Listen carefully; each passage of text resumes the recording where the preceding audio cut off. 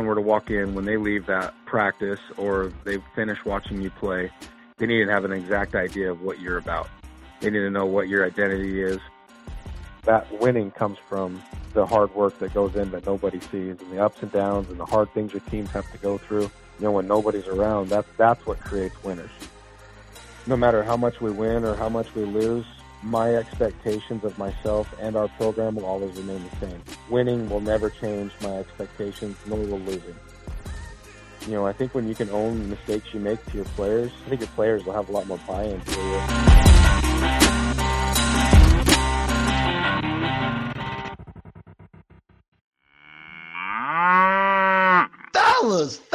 Fellas, welcome back to the Farm System Podcast, your home for baseball development. We're here for you, by you, and with you. I'm your co-host, Joey Cunha.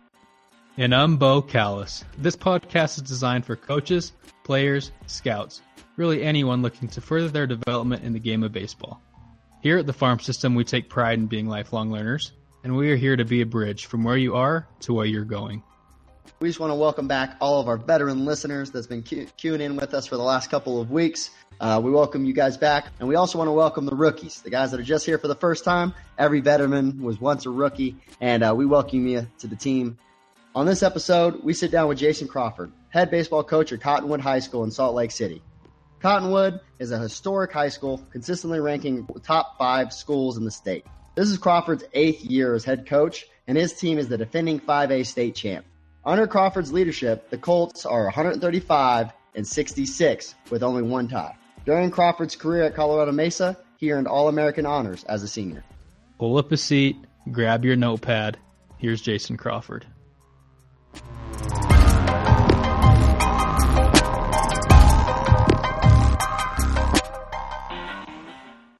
Welcome back to the Farm System. We're sitting down with Jason Crawford, head coach at Cottonwood High School.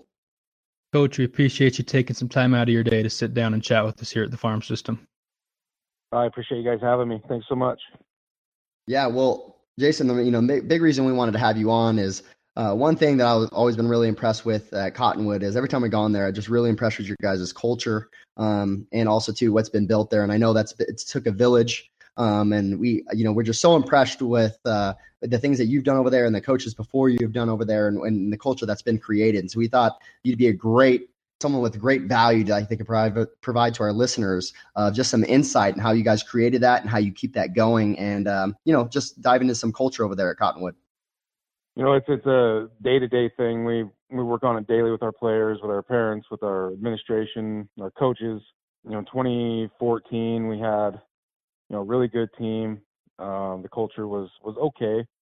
And it was one of those years where we probably should have done better than what we did. And, I as the person leading our program was like, man, I got to change the culture. And so it's funny that this is what we're talking about. From 2015 on, our culture and our program has completely changed. And the way I've gone about it and the direction in which, we try and go on a daily basis. We changed all of our practice plans. We changed the idea of what we were trying to do on a daily basis, how our coaches interacted with players, with parents, everything. So I'm really excited to talk about it. It's something we work on daily. And so let's get into it. That's awesome. Coach, one thing we like to do here at the Farm System is kind of find the why behind people's passions. Considering that, why do you coach? I coach because it's the most valuable thing in a young man's life at this point. The kids at Cottonwood, they go to Cottonwood to play baseball. Obviously, education is in the forefront of that, but they come to Cottonwood to play baseball, and I'm super appreciative to be a part of that. I completely understand that, my role is sometimes as a father in some of these young men's lives. Sometimes it's as a friend, a mentor, and as a coach. But I definitely, on a daily basis, don't take anything for granted because I know that I lead by example. Every little thing that I do is something that they take on to. They're a bunch of sponges. I don't do it for accolades. I don't do it for, to be on talk shows, to talk at clinics. I do it for none of those reasons other than, to give back to the game what the game has given me. My whole life is shaped because of what baseball did for me. My work ethic, my wife. I met my wife because of baseball. All my friends are because of baseball, and I just feel like it's the least I could do to try and repay in some little way that I can the game and teach our players what I believe is the right way to go about it. So what you're saying, Jason, is you don't do it for that fat paycheck you get for being a high school baseball coach, right? Absolutely not. So, everybody always talks about culture, but I wanted to start more basic of, what is culture? And then, why do you think it's important to a team's success? Well, culture is the backbone of what your program is based upon. We talk about it all the time where if someone were to come in that didn't know anything about your school and they had never heard anything about, what you were, they didn't know if you were good or if you were bad. We talk about it all the time, the fact that if someone were to walk in when they leave that practice or they finish watching you play, they need to have an exact idea of what you're about. They need to know what your identity is from top to bottom, whether it's work ethic, integrity, belief, ownership, effort. All those things are exuded through a daily practice. They're exuded through game approach.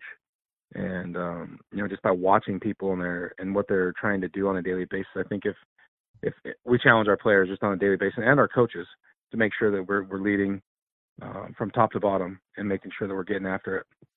So, Coach, you touched on baseball kind of being your calling. You feel like you need to get back to the game. Considering that, why high school? What do you like so much about the high school level?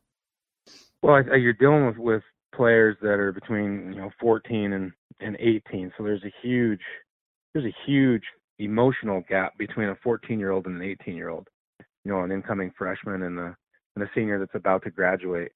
I've coached at the college level, and when you have incoming college freshmen, they're kind of already established in their beliefs, and sometimes that buy-in factor can be unique, and at the high school level it can as well. But I just feel like if you do things right, and then even at the college level, but I just enjoy the high school level because it's more, not that it's more pure, but that's how I feel it is. Students are a little more susceptible to being coached and wanting to learn and wanting to have that buy-in.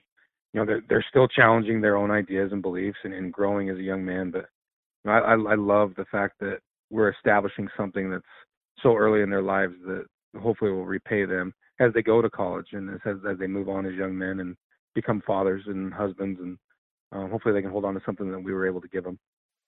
Yeah, definitely something to agree at the high school level. They're so impressionable at this age, and you're kind of forming them of who they're going to be as a man for the rest of their life. So it is a big time for that. Cottonwood definitely has a tradition of winning, and almost now has an expectation to produce. How do you take that expectation and translate it into something positive to feed your players and to motivate them?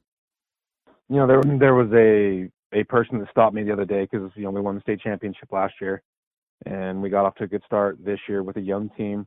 And someone had mentioned, man, there's a lot of pressure that comes with that. And honestly, I don't look at it as pressure. I take it as something that we're just going to take it and run with it, because that's what you want. You want the target on your back. We want to accept that, and we want our players to know that on a daily basis you have to bring it, and if you don't, you're going to get beat. And so the expectation is not necessarily one of pressure, but there is a great expectation to be good students, be good people in our community first. And if you do those things, then hopefully the good side of baseball will happen. And so far at this point in the season, it has. But we don't approach anything with pressure. We approach it day to day, and we understand that on a daily basis you can get, humbled. And so every day we're just trying to prove not only to the rest of the state, but, ourselves that we belong to be, hopefully one of the top 5 programs in the state day in and day out. For sure. And I mean, a lot of that history dates back, Cottonwood's a storied program, rich winning tradition. And you were lucky enough to be there and coach under one of the best to do it in Utah high school baseball, Coach John Hoover. How did that experience and mentorship help you get to this point in your coaching career? Man, I feel like I'm so lucky because I got into it with John Hoover and Steve Cramblett and Shu Nelson and Joe Sato. All those guys were huge components and gave me so much information when I first got into coaching. I went on a lot of road trips with those guys, but directly coaching under Coach Hoover was invaluable. He's still a man that I call daily. He's like a father figure to me. And so when we talk about culture and being somebody that can be a father figure to these kids, that's what John Hoover is to me. So it's a man that I love and cherish, and he's done so much for the game, not only for Cottonwood baseball, but for the game.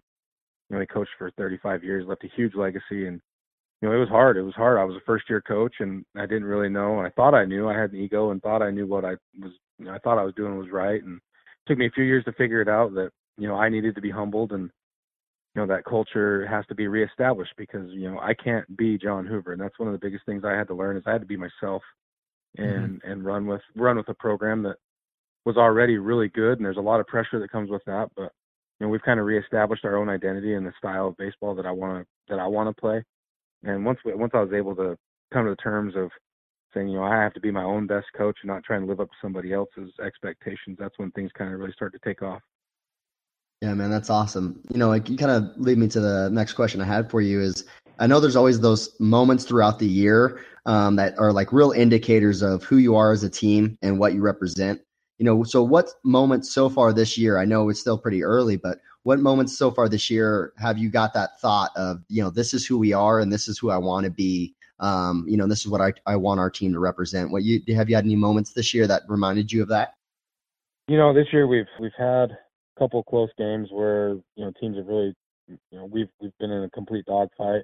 But we're still creating our identity. Our lineup is changing. We just played in a tough series this week, and we didn't have the same lineup in any of those 3 games. Our lineup has changed probably every single game, and that drives me crazy. I hate it. I love consistency. It's something that I'm all about. I try and tell our players that they know what they're going to get from me, with my emotions and the way I lead. But definitely our lineup has changed every game, and that's one of 2 things. That's our kids continuing to push each other to fight for jobs, or that's just, us still trying to learn and figure out who we are. We're at the halfway point, so we need to kind of solidify our lineup and get it going. But our team is solid. They play good baseball for the most part. We have good pitching, so I like where we're at. We just got to kind of fine tune a couple things and really try and get our lineup figured out. Yeah, well, I have no doubt you'll get it rolling here soon. You touched on it a little bit ago about your experience at the college level. I mean, obviously there's challenges in coaching at every level of baseball. What are the biggest challenges when it comes to coaching at the high school level? Biggest challenge at the high school level, man. The fact that you're dealing with young men, even though the other guys talk about young teams and, our veteran teams, that the fact of being able to repeat an effort on a daily basis, I think is one of the most challenging things. You're dealing with a lot of different emotions.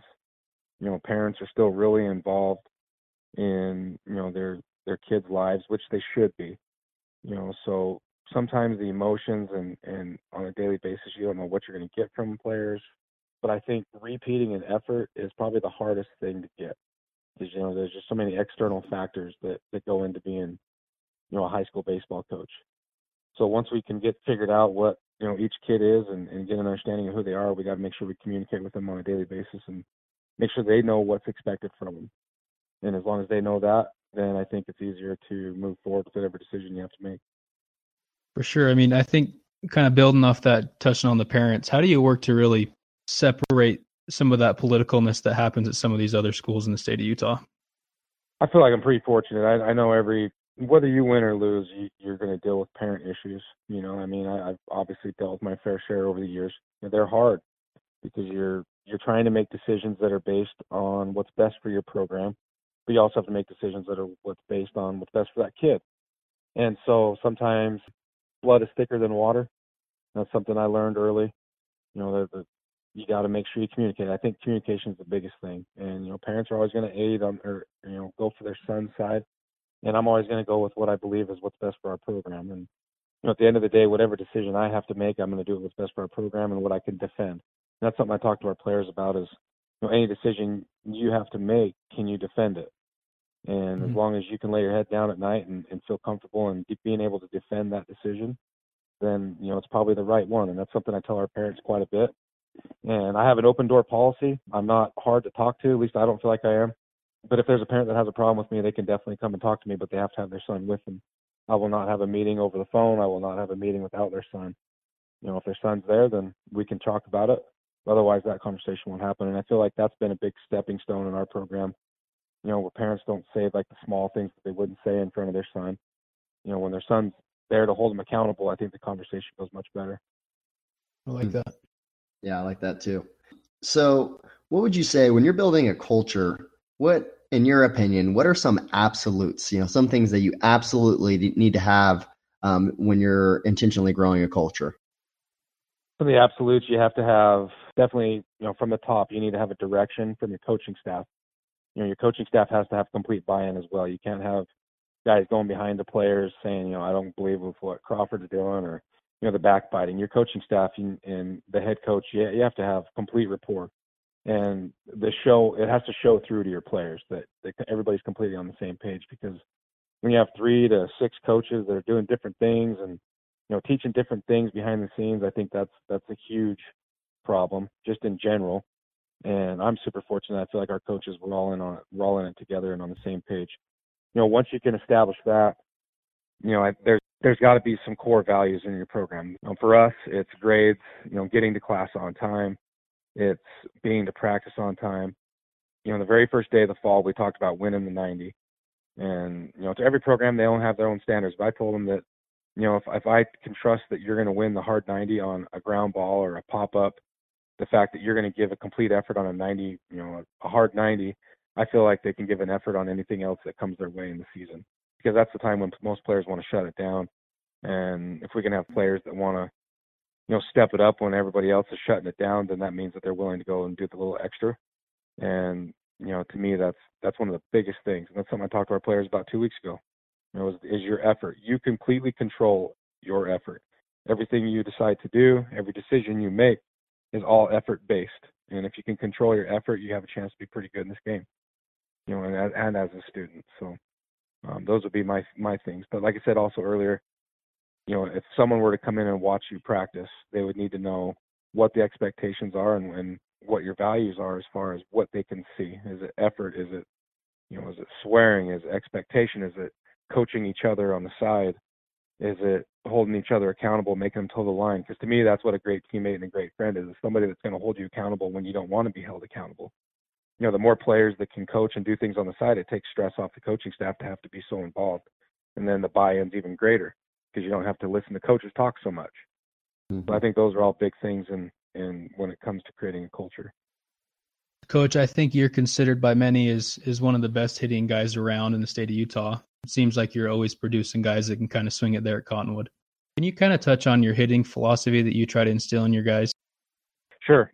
Our hitting philosophy is nothing different than probably anybody else's. We talk about the first 3 in an at-bat. We want our players to be aggressive early in counts offensively. We want them looking to hit early because we don't want. It also depends on the arm that's throwing. But if it's an average high school arm, we're going to be on the hunt. We're looking for pitches that we want to hit, that we're going to get, and we're getting after it. We don't want long at bats. We want, unless it's a power arm, then we're trying to extend pitch count. But we talk a ton about count leverage, about winning pitches because, to me, the 0-0 and the 1-1 counts are crucial. Because if you can win the 0-0, it goes to 1-0. If you win the 1-1, it goes to 2-1 instead of 1-2. Your chances of putting a good swing on something completely change if you can win the 1-1 pitch. Spit on that close pitch and get that count leverage. It completely changes everything. So we talk at length, about making sure that our players are ready to hit, they're on time. We do a lot with swing mechanics, but we typically do that in December. We don't really hit in the fall. We do all team defense stuff in the fall, but in the winter when we're stuck inside, that's when we do all of our swing mechanics. And hopefully when they come out in the spring, they're ready to rock, they're on balance and ready to be super offensive. I hate defensive swings. If our players are taking defensive swings and hitters counts, I really try not to say much to them, but that's when they'll hear something from me. I'm a huge believer in being offensive. I love to drive the baseball. We don't play a ton of small ball at Cottonwood. We kind of look to play more for big innings. And that's just our style. Some people agree with it, some people don't, but that's who we are. We try and score a lot of runs, and we for the most part, we've had the athletes to be able to do that. It's changed from year to year. Sometimes we have more home run type guys, or sometimes we have more team speed. It just depends on the personnel we have. But our players do a really good job buying in. They believe in our hitting style, and they do a great job. And I try and give them some freedom too. I remember when I was young as a coach, I remember one day specifically looking at our lineup saying, man, they all look so good. They look like me, like everything I want them to be. They were a bunch of robots. And I remember the day, 20 minutes later in that day, I'm like, gosh, I got so far to go in this game because they all look the same. That's not unique to who they are. They're not being themselves within my style. So that's another thing we challenge our players to do, is be themselves within Cottonwood style of baseball. That way they can still be free with their mind and still compete, but just do it within our style. Yeah, I love that you touched on that too, because I was going to ask you that. Is obviously, I know as a coach, we have to be pretty adaptable in the situation of the athletes that we had, like you talked about. Some years, me and Bo, we talked about this. There's certain years that me and him played together, or we had some guys that can drive the ball over the fence consistently. So maybe we pop out a little bit more that year, but that's because we're trying to drive the ball over the fence. We know that some of those pop ups are going to lead to home runs. But also too, we know some years, we got smaller guys, maybe you got a younger class, you got a lot of freshmen, or, like over at Brighton right now, they got a lot of young guys. Maybe we don't have as much pop, or we got to play kind of a different style that's going to make us, successful for that year. How do you go about, is it individual conversations, or is it, how do you go about with each player within your philosophy? Like you said, how do you go about each individual guy saying, hey, you know what, you got a little bit more pop this year. You could drive the ball a little bit more in the air, or, hey, you're really fast. And do you go around having individual conversations? Is it in your guys' BP every single day? How do you make it more individualized, like you were saying? Well, in the month of December, like I said, we stay inside quite a bit. And those are the times when we're able to really talk to our players. We do 4-on-1s. Kind of like, I got that idea from when I was in college. We don't, like I said, we don't hit in the fall. So we do all of our hitting in December, January, February. So we put our players into groups of 4 of like type player. So player A is, a base hit. We talk about staying in your lane too. So maybe he's a type A guy, like he's just got to stay in his lane. He's a drag bunt type guy. We put all those guys grouped together. And then, a lane B guy would be for us is a guy that can maybe have some gap-to-gap power, some line drive power. Those guys all hit together. And then you have your third group, because we do it in 3 groups. Your third group is more of your power guy. So, every single day when we hit, we talk to that group and say, okay, you're one of the guys that's going to be this type of player. We need you to have buy-in to being this type of player so you can fit in within our philosophy. But also, we're super fortunate at Cottonwood to have players that just work their tail off, outside of practice hours. So when they do that, our coaches stick around. We have great conversations, not only just because we're just communicating with them as people, but we're talking as baseball players. We just sit down and we talk, and we go over who they are and what we think they can be and what they can do better. And our players aren't afraid to ask us what they're doing wrong or what they're doing right. And so we're very fortunate to have a lot of really good conversations with our players. And I think that sets them up for success, so they know what the expectation is. I wanted to dig into that a little bit more. So you said 2 things that interested me. When you do your 4-on-1s, is it just 4 players to 1 coach? Is it individual sessions? Is that what that is? Or how does that work? So we have 3 tunnels in our indoor facility. So we'll make sure we have 3 coaches. So 4 players to each coach. So in each session, you have 12 players. And those 12 players stay with that coach for that week. So, for week 1, if we're working all upper body and hand path or something, they stay with that coach and that philosophy. Then week 2, if we're working lower half only, they would rotate tunnels and go to the other coach, and they work with that coach for an entire week. So it's just those 4 players, and we hit for an hour. So whatever our philosophy is that day and what we're trying to get better at, that coach can work with those 4 players for that hour and just get after it. The players can ask more questions. They can, you have more time to talk to them, because then you're not trying to hustle through and get through 35 guys in BP. We do a lot of T stuff throughout that time. It's all fundamental based, and it's huge for us. I feel like it's one of the best parts of what we do at Cottonwood is that session right there, because that's when I feel like we really close the gap. I hope we score runs in the fall, but it's not an emphasis for us. So I just know that whatever we can do in the fall, I know for a fact we're going to be able to do better in the spring, because the gap that we close in December is huge. So our players, like I said, they do a great job buying into what our offensive philosophy is. Well, so that's a lot like a college schedule too, like kind of like individual sessions. I love that. And so also with that, what you saying, so basically throughout the whole fall, do you guys even hit BP, or is that all individual? Like if they want to go hit in the cages, or is that just basically on them during the fall? Yeah, in the fall, we might throw BP the very first week of school when we come back. We'll throw in BP just so they can get seeing it again. But when we treat our fall just like our spring, except for the lack of hitting.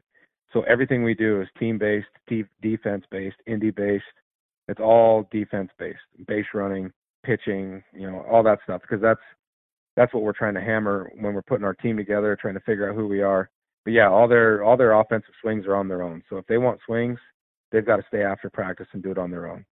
I like it that way because it kind of gives them a little more desire, and it kind of achieves a work ethic mentality to say, man, if I want to hit, I've got to stay late and get after it. And so, it's fun to watch our players just completely bury themselves during practice. I'm pretty hard on them in the fall. We run quite a bit. To see them gassed and then they pick themselves off the floor and then they go get extra late work, after practice. I think it's a good starting point to create that extra work ethic that will hopefully carry it over for the entire year. For sure, and you're kind of preparing them for that college schedule, because that sounds a lot like what we did down there at Utah Valley. I don't know if you and Eric are good buddies down there, but that sounds a lot like that schedule. I think that's great preparation. For Eric, he was my coach when I was a freshman in college. So did you? Yeah, Eric and I have never spoken, about his I've talked to him since he's been to Utah Valley, but great coach. Kind of touching on that offensive production year in and year out, how has the addition of former big leaguer Chris Shelton helped elevate your program holistically? Chris is unreal. I mean, Chris has been part of our staff, or part of my staff, from my very first year. I'm very fortunate to have him. We both have gotten better. We make each other better. We're not afraid to call each other out on things. We're not afraid to challenge each other. We talk about baseball constantly. But Chris is just amazing. I mean, somehow I was ever, able to get a college job, he would be the first guy I would call. I mean, he is an unbelievable coach. Like, he gets it on a different level. Our players are super fortunate. I know I'm ecstatic. Every year he comes back, I'm just so thankful because he does everything right. He's committed to our players. He holds them accountable. He's always there for me personally, when I need things. But more on top of that, he runs a great offense for us as far as being our third base coach. A lot of people always ask me, man, why don't you coach third? It's like, because I trust my coaching staff. I'm not afraid to, give them a responsibility and let them run with it. I mean, I trust Chris completely. He does an amazing job. But on top of that, we have the same hitting philosophy. He works with our infielders and he works with our catchers. With our last two catchers have been Division I guys. We sent one to Utah Valley, and he was a 4-year starter. And then after that player graduated, we had another 3-year starter that just is a freshman at Utah. So the last two catching guys we've had, have been Division I athletes. And Chris does an amazing job with every responsibility I give him within our program. I feel like he's a college coach in a high school program. So we're all, myself and our players are super lucky and fortunate to have him. Yeah, no, that's definitely a great mind and a great resource to have around you too to bounce things off of. So I'm sure that's great. What do you think too? I know that there's probably certain absolutes within your culture that you try to instill every single year, but do you have some things in your culture that, maybe are just for that particular team? Is it kind of different from year to year with different players, different personalities coming in and out, or how would you describe that? We have the same beliefs. Like, we have the same team rules. We have the same, expectations. We have the same, processes that we use. I'm a huge process over outcome type guy. I mean, I'm a believer in it. Like I kind of stated before, in 2014, I feel like I lost our team just because I was too hard on them. I changed everything about who I was as a coach in 2015, and I've kind of backed off. And I'm not so, I don't know the right word, but I'm not so hard on our players. I give them a little freedom to make mistakes, and I'm not burying them for everything they do. But from team to team, each team gets its own little bit of freedom. I'm harder on this year's team more than I was last year's team, just for the simple fact that we are younger. And our players have made comments about it to me, like, man, you don't treat us the same as you did last year. And I said, well, last year we had 11 seniors. If I coached every single team the same, and expected the same result, that'd be pretty naive of me. And so it's something I try and communicate with our team, that each year there's a different set of players, even though they were in our program already, they've grown up another year, so their maturity level has changed. No matter what, each team has a different personality. And so my responsibility is to figure out what that personality is and make adjustments to coach that personality within our systems. And as long as we can do that, then we should be pretty successful. For sure. Kind of building off that, I remember you mentioning how you changed everything, even down to your practice plans. What does a day of practice look like there at Cottonwood? we practice. So when I first got into coaching, man, sometimes we would practice for 4 hours, and it's just too much. So basically a typical day of our practice, we do a 2-hour practice. We completely get after it. We used to run a ton. Our practices now are super high paced. There's no transition time. Like you're sprinting from one thing to another. So what my idea behind practice is, hopefully they're getting after it enough in practice to where we don't even have to waste time conditioning. Our pitchers have to run on top of that. That's just a part of it. But as far as position player goes, if you're getting after it and you're doing what you're supposed to do, you should never have to do conditioning after the fact. But we do a run, stretch, throw. I'm a huge catch play guy. I believe in catch play. I believe in watching other teams come in the field and I watch them play catch. I typically can have a pretty good feel of what we're in for that day if I don't know who that program is, just off of their catch play. So our coaches stay out and we watch our players play catch. And we make sure they're doing things the way we feel is the right way. Then each day there's probably 2 to 3 team defense type things, whether it's pop-up priorities or cuts and relays or, whatever different things we want to do for the day.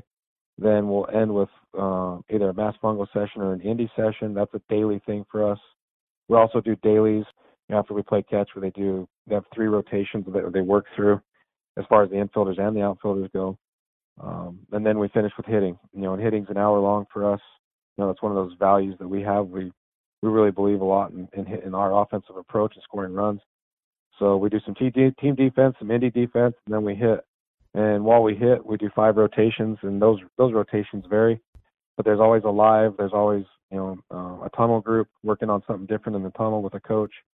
Then there's bunting, base running, or live. Base running meaning taking live reads off the bat with a coach. Sitting at that base, working on 0 outs, 1 outs, 2 outs. There's always a situation there. Going on contact at third, seeing the ball through. Just those little things you can't really replicate otherwise. And then there's a live defense and then a shag group. Those are huge things for us. So we try and get all that done in 2 hours. So from 2:30 to 4:30, we try and just absolutely get after it, get as many things in as we can. And then from 4:30 to 5:30 is when our pitchers do their pitchers work. Yeah, so you guys are moving then, because I know we know BP can take a long time. Gets a lot of reps to get in. So what would you say too when you guys are doing your what do your rounds look like? I'm interested in your guys' rounds. Is it do you guys do gap to gaps or how do you progress through that process? Because you sound like a big process guy. What is that process of BP start with? You said in the tunnel and then coming out onto the field. What does that process look like? Man, that's a good question, because one of the things I always ask our players is what's our offensive philosophy? Not swing mechanic wise, but like what are we looking to do? And how is that created? Like if we don't just sit down and have a meeting over it, how would you know what our offensive philosophy is?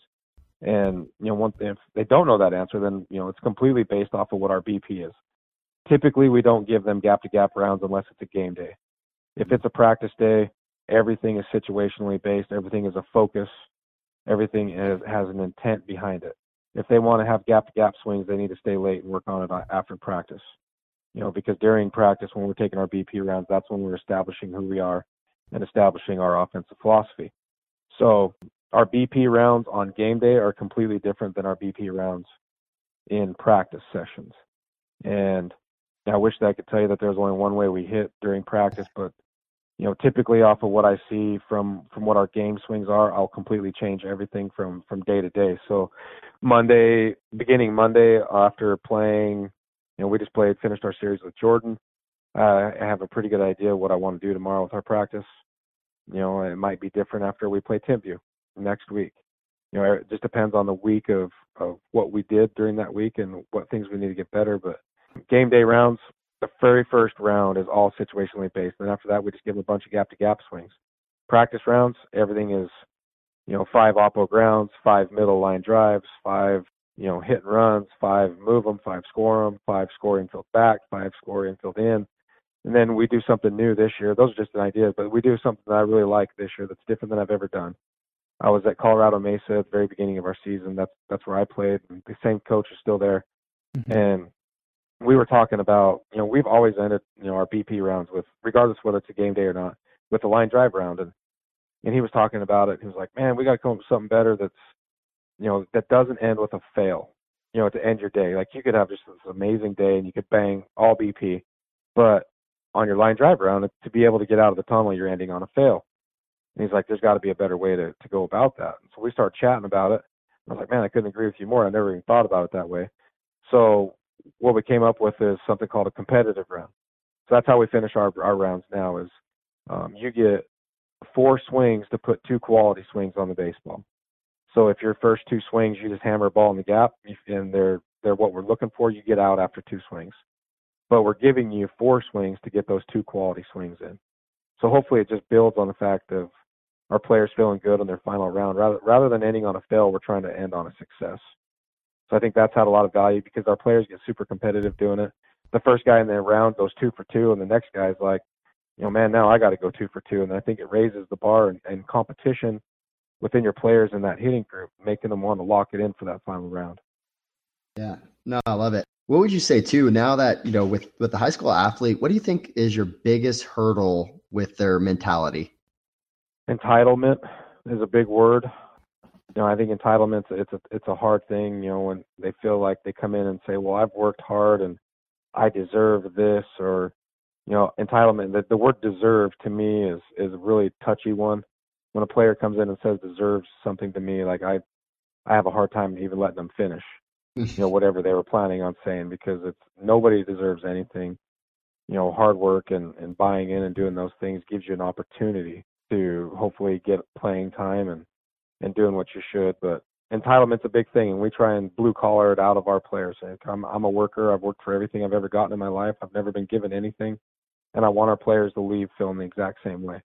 At the end of every day, I want them to feel like they've worked and they've earned, what hopefully happens, and hopefully we have a ton of success and we can continue to win. But that winning comes from the hard work that goes in that nobody sees, and the ups and downs and the hard things your teams have to go through. When nobody's around, that's what creates winners. Nobody knows what a team goes through and how hard it is, or there's never just an easy season. And so when those teams can really completely buy into, okay, I'm going to give everything I can for the betterment of the team, that's what separates, the top 5 programs year in and year out from the other ones, in my opinion. I like that. I remember coming up in the Utah Baseball Academy and playing for some of those travel teams that you coached, and I really love the way you went about it and how you created culture, even though it was just a travel team. Obviously, looking back, that was kind of a long time ago now. What is something that you've recently learned or something new that you're trying to implement in your program there at Cottonwood? Wow, good question. I know for a fact that on a daily basis, I try and connect with our players. And I know this sounds small, and I think everybody's in a different place in their coaching world or where they're at in that place. But I remember I was just a complete total line type guy, and this is what it is, and there's no gray area no matter what the situation is. And I think that set me up for a lot of failure. After that 2014 season, like I keep addressing, we use this thing called the Team Process Index. It's not something new, but I think it's something that we use yearly that's new to our players that come into the program. But we use a process index of measurements that we're trying to work through each game. And so if you reach those numbers and those goals throughout that game, then you have a chance of winning. So we have a standard of points or values that we have to achieve throughout a game for us to win. And when we reach those goals, we're pretty much undefeated. And when we don't reach those goals, it's when we lose. So at the end of the day, when we meet, we quickly go over those things.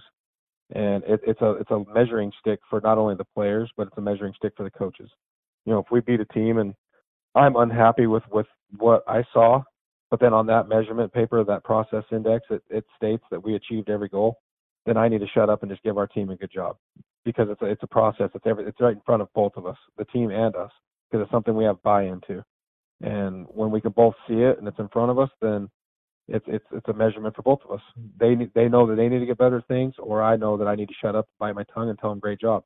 So I feel like that's something all coaches can do, is to have something in place that the team can see, and that we can all have a common goal and have an expectation. I think that's huge. So throughout your coaching career, I'm sure that you've had moments where your culture it gets tested. If it's an individual player, or if it's a parent, or if it's administration or another coach, or etc., where that culture is being threatened. What was one of those situations, and then how did you handle it? one of the situations I probably keep to myself, but what I will tell you is that no matter how much we win or how much we lose, my expectations of myself and our program will always remain the same. Winning will never change my expectations, nor will losing. Those two things will help guide those expectations, maybe change or mold them. But just because we won last year doesn't mean, and we won a lot a couple years prior to that. But I will never let winning soften me up to a point where my expectations soften on our players. If anything, it makes me want to toe the line even more and hold them a little more accountable to the little things, because they're going to want to take a step back and say, yeah, we've already got this, or we've got, we're the defending state champs, or whatever excuse they want to make. I will not let winning change our culture or our expectation level on a daily basis. It's not going to soften me up. It's not going to soften them up. Like I said, our team's challenged me this year to say I was a little tougher on them, but it's because we need it. We need to be a little bit tougher, because I can tell you this much. After tasting what it's like to win a state championship, I don't want to walk away from it this next coming year and knowing what that felt like and have to be the team that loses. So, it's something I share with our team constantly. We want to be the team that wins again. Obviously winning back-to-back state titles is, a whole new challenge, but it's something that we're striving to get. And, on a daily basis, we're challenging ourselves. Coach, listening to you talk, you've referenced your younger days, and it's apparent that you've matured into a successful coach over the course of your career. What advice would you give to younger coaches just getting into it? Don't be afraid to ask for help. Don't have such a big ego that, it gets in the way of who you are. And I felt like I thought I knew everything when I got into it. And like I said, I was around great coaches and I listened to those guys, but you walk away sometimes kind of naively thinking, man, I've got this figured out. And then, the season ends and you realize real quickly that you don't. And so I would challenge each coach, and I challenge myself every year to reflect and write down and say the things that I didn't do well and own them.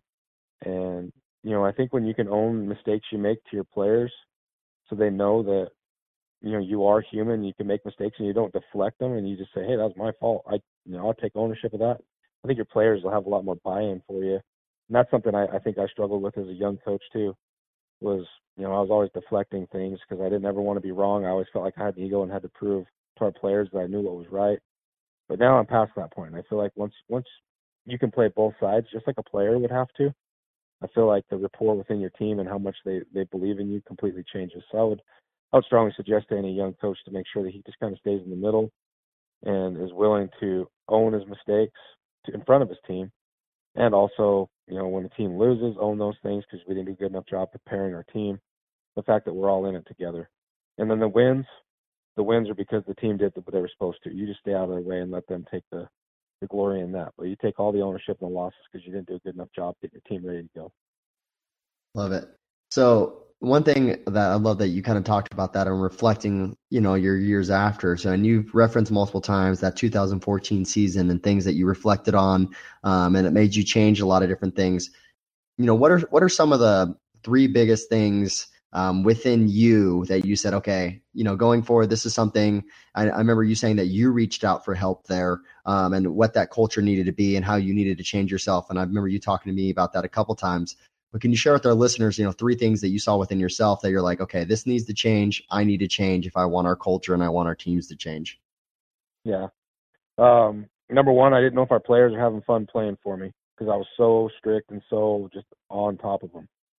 I'll never forget this conversation. I was talking to Tim Chambers. He was the head coach at UNLV at that time. And he had no idea what I was going through. And he just said, because they just made a regional. And he was like, I know every one of my players would run through a brick wall for me.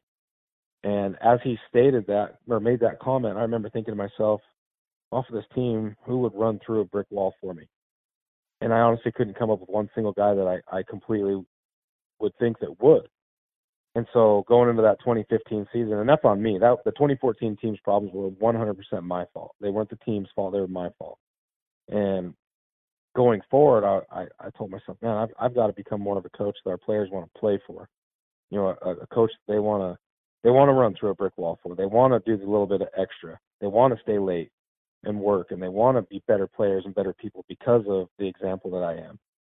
So, I changed the way I go about things, and our entire coaching staff did, because our entire coaching staff is still the same. We all had to change, and that's something I'm not afraid to admit. I was making mistakes, but definitely, making sure that you have like those measurables.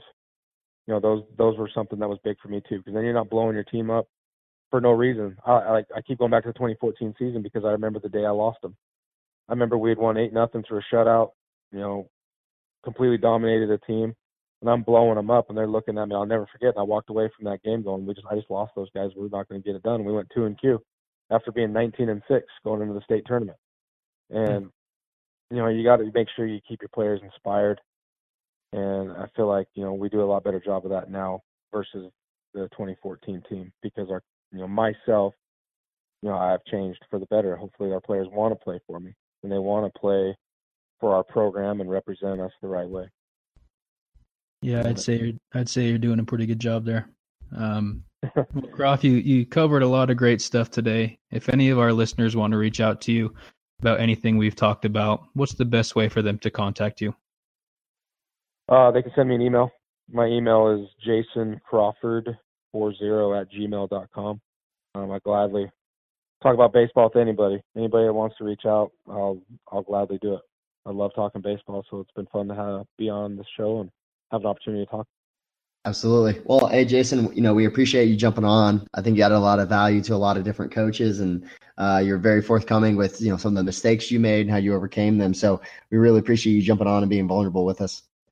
Thank you. It was my pleasure. Hopefully it can help somebody, and as long as it does that, then it was worth it.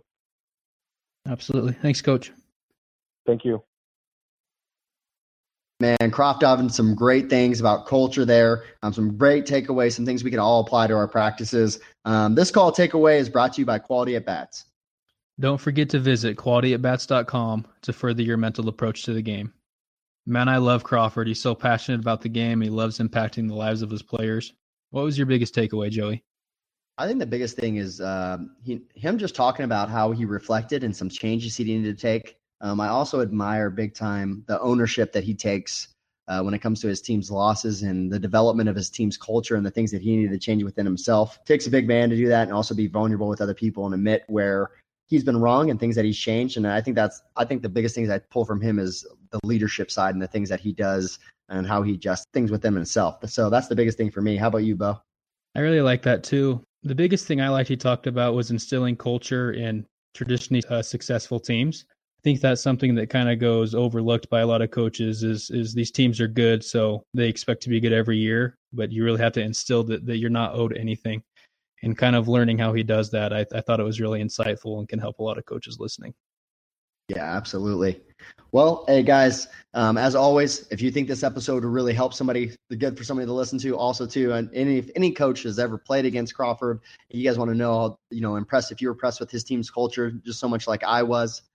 This is a great episode to get into the mind of him and see how he runs this teams and the adjustments that he made, the vulnerability that he has. So again, share this, keep showing us some love, keep retweeting, keep finding ways to get our giveaways and get free stuff for you guys. And let's keep developing together. Also to make your guys way over to our website, thesystem.farm. We got gear on there. We have resources on there. We got a whole bunch of things that you guys get on. If you guys want to start jumping on, getting your emails on there, there's going to be more stuff coming out here in the future. We'll have more on that in the upcoming weeks, but we appreciate you guys. We love you guys. And until next time, Farm System out.